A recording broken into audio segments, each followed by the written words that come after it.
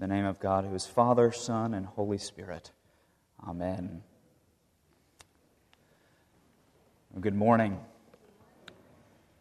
I'm going to venture a guess that there's a decent chance today in the majority of pulpits across the country that you'll find a higher than usual number of assisting clergy preaching. Why is that, you wonder? Well, you see, there's this old joke among clergy that whenever Trinity Sunday rolls around, the senior ministers will haze their assistants by making them preach on the Trinity. I guess the thinking is probably that the quickest way to venture off into heresy is to speak on the Trinity, so let's let the newer clergy do it. Well, I'm thankful that that's not the case here at St. Philip's. It's not seen as hazing. It's an honor to preach this morning. And like the doctrines of the incarnation and the death and resurrection of Jesus, the doctrine of the Trinity is something that we speak about year-round, not just on this Sunday. And the reason that the church marks one day a year is not to box in the Trinity for that day only. Instead, we mark our time by the things that matter most to us. And we celebrate the Holy Trinity in particular on this day.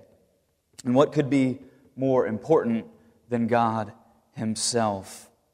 I know there are probably more than a few who will consider the Trinity to be confusing and impractical. And you'll be delighted to know that I will make no attempt to explain the Trinity this morning. And that's because the Trinity is not so much a doctrine to be explained as a God to be worshipped. This mysterious truth of the Trinity, that there is one God who has eternally existed in three persons of the Father, the Son, and the Holy Spirit, who are equal and yet distinct from one another. This glorious doctrine is not something to be explained, but proclaimed. But I do want to address the claim that the doctrine of the Trinity is impractical. On the contrary, I want to suggest to you this morning that knowing God is the single most pressing and practical thing for your life. It is the greatest purpose for which we are made, and it ought to be the greatest aim of your life. What your relationships, your marriage, your parenting, your career, your finances, your hopes, your dreams, what they need the most is a right understanding of who God is. Not some new theory, not some technique. The most practical and important thing one can do is to align every area of your life to a right knowledge of God. All of the problems in the world today stem to this one issue. Why has the church fallen into such disarray? Why are there so many Christians who are discouraged and fearful? Why do people feel purposeless and apathetic? It's because they don't know God. Jesus says in John 17, "This is eternal life, to know you, the only true God, and Jesus Christ, whom you have sent." That's what eternal life is, to know God. It's the goal of creation. It's the goal of salvation, to know the Trinity. Not just knowing Him intellectually, but knowing Him personally in a relationship, knowing Him by experience. And if that prospect doesn't overwhelm and thrill you, then it's only because we are so accustomed to thinking such small thoughts of God.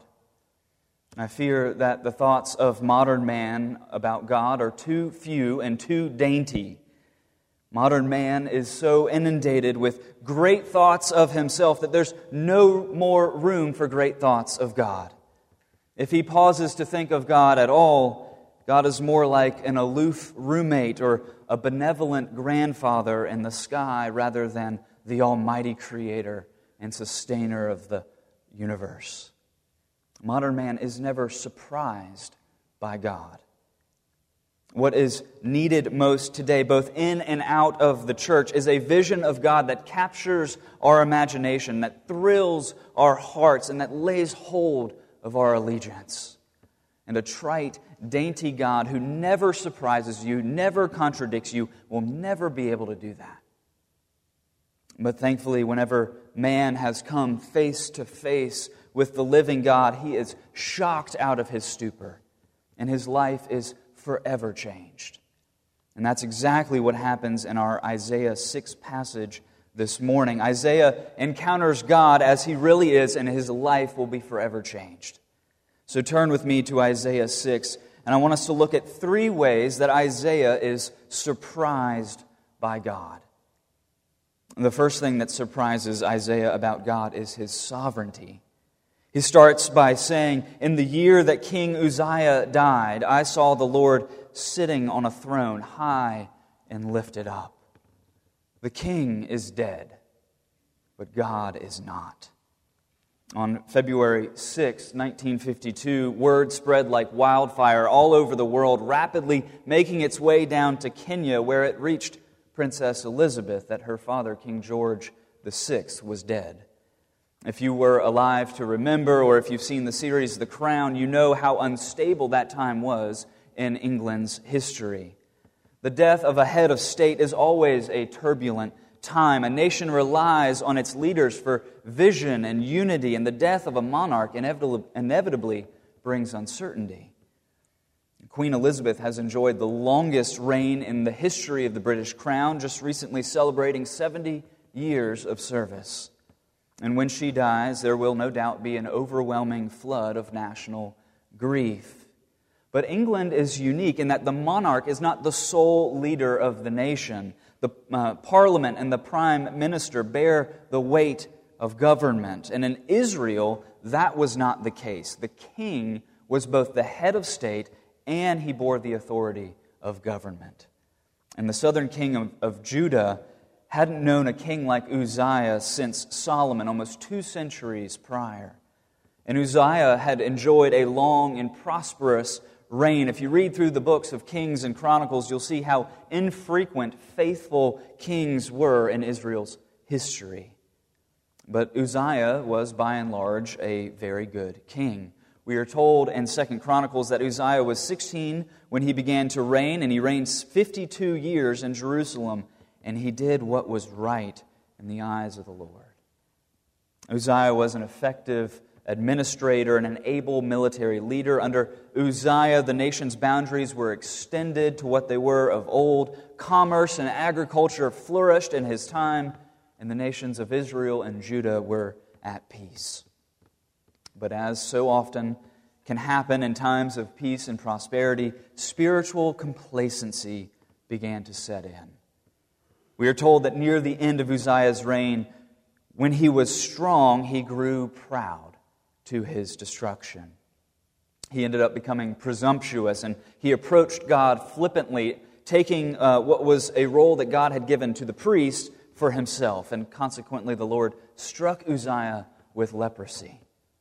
And now Uzziah is dead, and the nation's future is uncertain. And Isaiah says, amidst all the instability, that he sees the Lord sitting on the throne. In English, we have 2 words where Hebrew has 2 for the word Lord. You see in the text where it says Lord in all capitals, like in verse 3 and 5, that's the Lord's name, Yahweh. The name that was revealed to Moses in Exodus 3, meaning I am who I am. But the word Lord, where just the L is capitalized, that's not a name, but a title. It means king or a royal sovereign. The king is dead, but Isaiah sees the real king sitting and ruling from his universal throne, even at this time. Friends, are we not also in uncertain times today? Are not the nations of the world raging? Are not violence and tragedy before our eyes every day? Doesn't moral and spiritual bankruptcy seem to be ever increasing by the hour? We must see that the true King of the universe is reigning even now. Listen to how the Scriptures speak of the Lord. Daniel said, the kings of the earth come and go, but the Lord's dominion is an everlasting dominion, and His kingdom endures from generation to generation. All the inhabitants of the earth are accounted as nothing. He does whatever He pleases. David said, yours is the kingdom, O Lord, and you are exalted as head above all. Both riches and honor come from you, and you rule over all. And the psalmist said, the nations rage, kingdoms totter, God utters His voice, and the earth melts. God is exalted above the rulers of the earth. Kings and kingdoms, they flex their muscles, but they are like ants under the feet of the Lord. Nothing takes this king by surprise. Nothing happens without his express permission.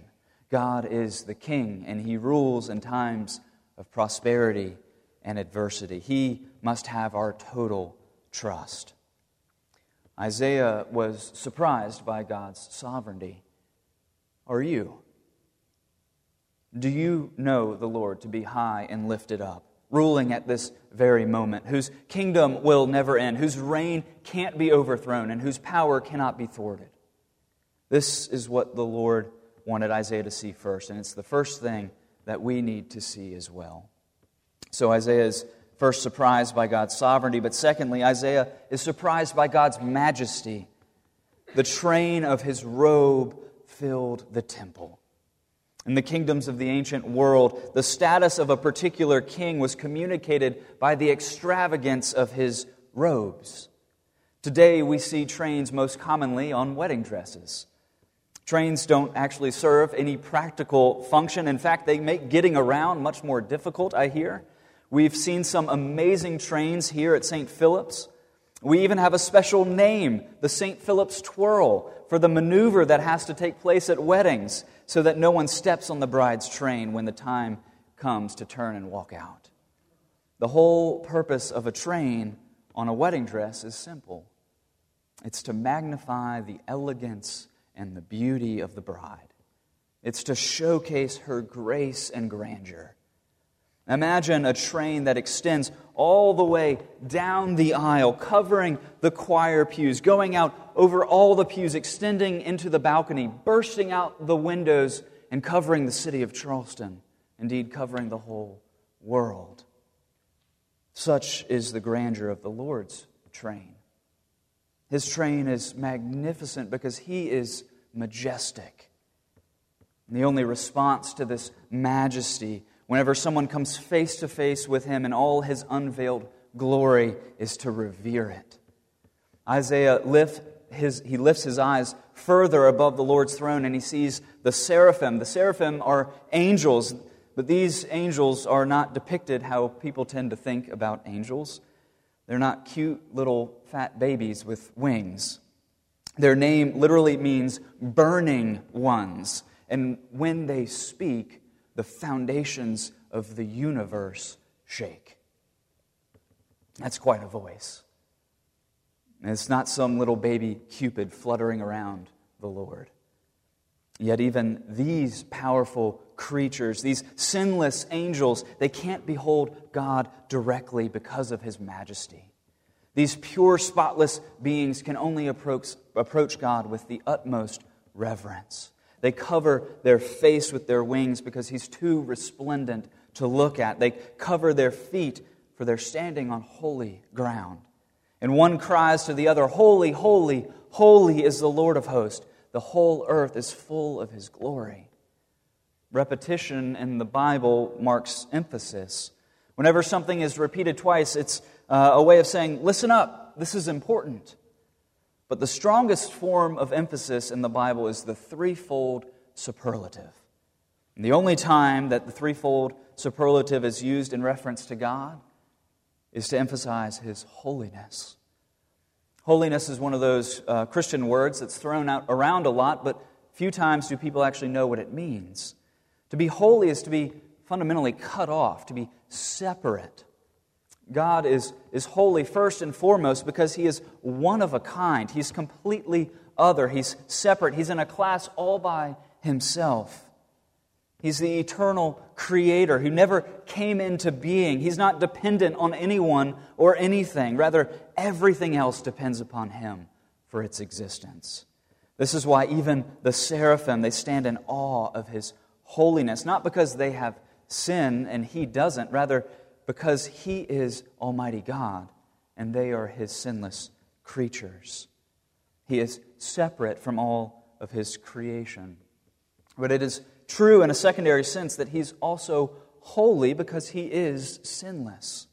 He is separated from sin. He's perfectly pure and undefiled. He is an all-consuming fire that obliterates any and every impurity that comes into His presence. The Lord is holy, holy, holy, and all the earth is full of His glory. That is the manifestation of His holiness. His glory is the revelation of all that He is. And the angels proclaim that every square inch of the universe is filled with His glory. Isaiah has seen the sovereign King seated on the throne, and he has seen God in His majestic glory. And before I move on to the third thing that surprises Isaiah, I want to apply this point about the holiness of God, the majesty of God, by looking at an astounding verse in the Gospel of John. In John chapter 12, it marks the end of Jesus' public ministry. And in that chapter, John quotes Isaiah 6 twice. And he says these remarkable words in verse 41. He says, Isaiah said these things because he saw Jesus' glory and spoke of Him. On this Trinity Sunday, let that sink in for a moment. This glorious God who dwells in unapproachable light, whose radiant holiness causes even the sinless angels to cover their faces, this King of creation would take on flesh and become a man. And John would say that he beheld this God in all His glory, and His name was Jesus. Let me ask you, is that how you see Jesus Christ? Do you know, as the Apostle Paul says in Colossians, that in Jesus all the fullness of the deity dwells bodily? That's what Christmas is all about. Jesus is fully God and fully man. And until you grasp that, the Christian faith will not only not make sense, but it will be of absolutely no use to you. Jesus will never be worthy of worship until you realize that. He will never captivate your imagination. Your allegiance to Him will never be what it ought to be until you see Him as Isaiah and John saw Him. So Isaiah saw and was surprised by God's sovereignty. He was surprised by God's majesty. And finally, he was surprised by God's grace. The seraphim behold the glory of God, and they cover their face and their feet. Isaiah beholds the glory of God, and he is undone. He cries out in verse 5, "Woe is me, for I am lost." Literally, I am undone. I am coming apart at the seams. Woe is me. Woe is what the prophets used to declare God's judgment. It was what they pronounced when somebody was condemned before God. You see, beholding God's majestic holiness always brings with it a consciousness of our own sin. Isaiah, in coming face to face with God, immediately comes face to face with himself. And in light of God's resplendent purity, he is unable to stand because he is unclean. He knows he deserves God's righteous judgment.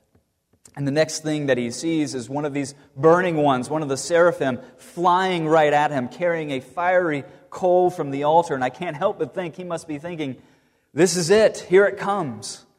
He's expecting divine justice to be meted out, but then the coal touches his lips. And to his astonishment, he isn't destroyed, but rather he's cleansed. His guilt is taken away and his sins are forgiven. Forgiveness always is enabled by a sacrifice from an altar. One commentator suggests that the smoke that is filling the temple is from the fires of the altar where the sacrifice that enabled Isaiah's pardon have already been offered. And this is exactly how God's grace works. Even before we are aware of our sinfulness, God has made provision for it. My friends, our pardon has been procured on account of Jesus Christ. He died on the cross as a substitute for sin, and then Hebrews tells us that He ascended into heaven as our great high priest, and He presented this perfect sacrifice once for all upon the altar of God, where it was accepted in this very throne room, in this temple that Isaiah sees. What is astonishing is that Jesus is both the sacrificial lamb who takes away the sin of the world and the sovereign king who rules the world with justice. He who sits on the throne is the same who offers himself on the altar. Isaiah is surprised by God's grace, and no sooner does he realize his inadequacy than he also comes to find God's exact provision for what he needs. I wonder, have you experienced this coupling of both terror and relief when it comes to God? In C.S. Lewis's Voyage of the Dawn Treader, one of the main characters is this nasty little boy named Eustace Scrubb. As he is on this journey with his cousins who all despise him, he ends up trying to steal dragon's gold. And Lewis says of him, with greedy, dragonish thoughts in his heart, he became a dragon himself. And as he looks at his claws and his tail, he is terrified to see himself as he really is. He is undone. His only hope is that Aslan, the lion, the Christ figure in the story, has come to him. And he takes him into this garden where there's this giant well full of this beautiful water. And Eustace knows that if he can somehow just get into the water, then all will be made well.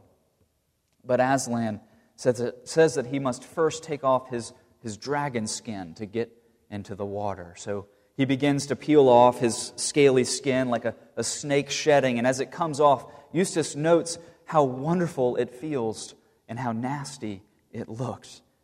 But as he's about to go into the water, he sees his reflection and he notices that he had only just scratched the surface of his skin.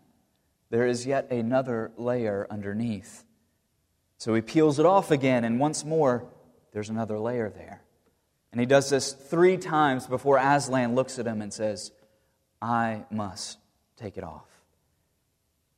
And as Eustace is retelling what happens later to his cousins, he says, "I was afraid of Aslan's claws, but I was desperate. The very first tear that he made was so deep that I thought it had gone right into my heart. And when he began pulling the skin off, it hurt worse than anything I've ever felt. The only thing that made me able to bear it was the pleasure of feeling the stuff peel off. And when he was done, I saw it there lying on the grass, only ever so much thicker and darker than the others had been. And Aslan picked me up and threw me into the water, and it stung for a second. Then the water became perfectly delicious. As soon as I started swimming, I found that all my pain had gone." My friends, when we encounter Jesus Christ and we see ourselves as we are, we become undone on account of our sin. But we are healed in full by His grace. The burning coals that come from the altar, they don't destroy, but they heal. Have you been undone by God's holiness, only to be stunned into silence by His grace? It is simultaneously excruciating and the most wonderful thing you can ever experience. Isaiah has been surprised by God's sovereignty, His majesty, and His grace. And there's actually a fourth surprise at the end of the passage. This time, Isaiah is not surprised by God, but rather he's surprised at himself. If you want to know how coming to know God the way Isaiah has can change your life, look at verse 8. The Lord speaks for the first time and calls Isaiah into ministry. He says, "Whom shall I send?" And Isaiah, in light of all that has just happened, says, "Here I am. Send me." What God is going to call Isaiah to do will be far from easy. He's going to tell him, listen, no one's going to listen to you preach. No one's going to hear a word of it. The task, that's what I'm sending you to go do. It's a pretty bleak task. But whatever the Lord calls, wherever He calls, Isaiah cannot help but go, given what has just happened to him. You see, when you come to behold the God as He really is, and He exposes your true self, and He pardons and He heals you, there comes with it a surprising power at work in you. J.I. Packer, in his book called Knowing God, mentions a few results that stem from knowing God. The first is that those who know God have a great energy for God. He occupies so much of their thoughts. They spend their time devoted to Him. They speak of Him often. They go frequently to Him in prayer. They can't sit idly by when He's being defamed. Secondly, those who know God have a great boldness for Him. They risk greatly for Him and His causes. They stick their necks out for God. They must obey men, or God rather than men. And they can echo Paul's words in Acts 20, "I account my life of no value, nor is it precious to myself, if only I may finish my course." Lastly, those who know the Lord have great contentment in God. They know the peace that passes understanding. And they know the peace that comes from being known by Him. They know the all-surpassing joy that comes when you are assured that nothing can separate you from this God. Brothers and sisters, have you been surprised by God? Have you been surprised at His sovereignty, that He is the King who reigns? Have you been surprised at His majesty, that He dwells in unapproachable light? And have you been surprised by His grace, that just at the point in which you were miserable, that He met you with His mercy? If you do, don't be surprised to find an awesome power within yourself that will propel you forward even in the darkest of days, to follow wherever He calls. For He who calls is faithful, and the journey is worth it.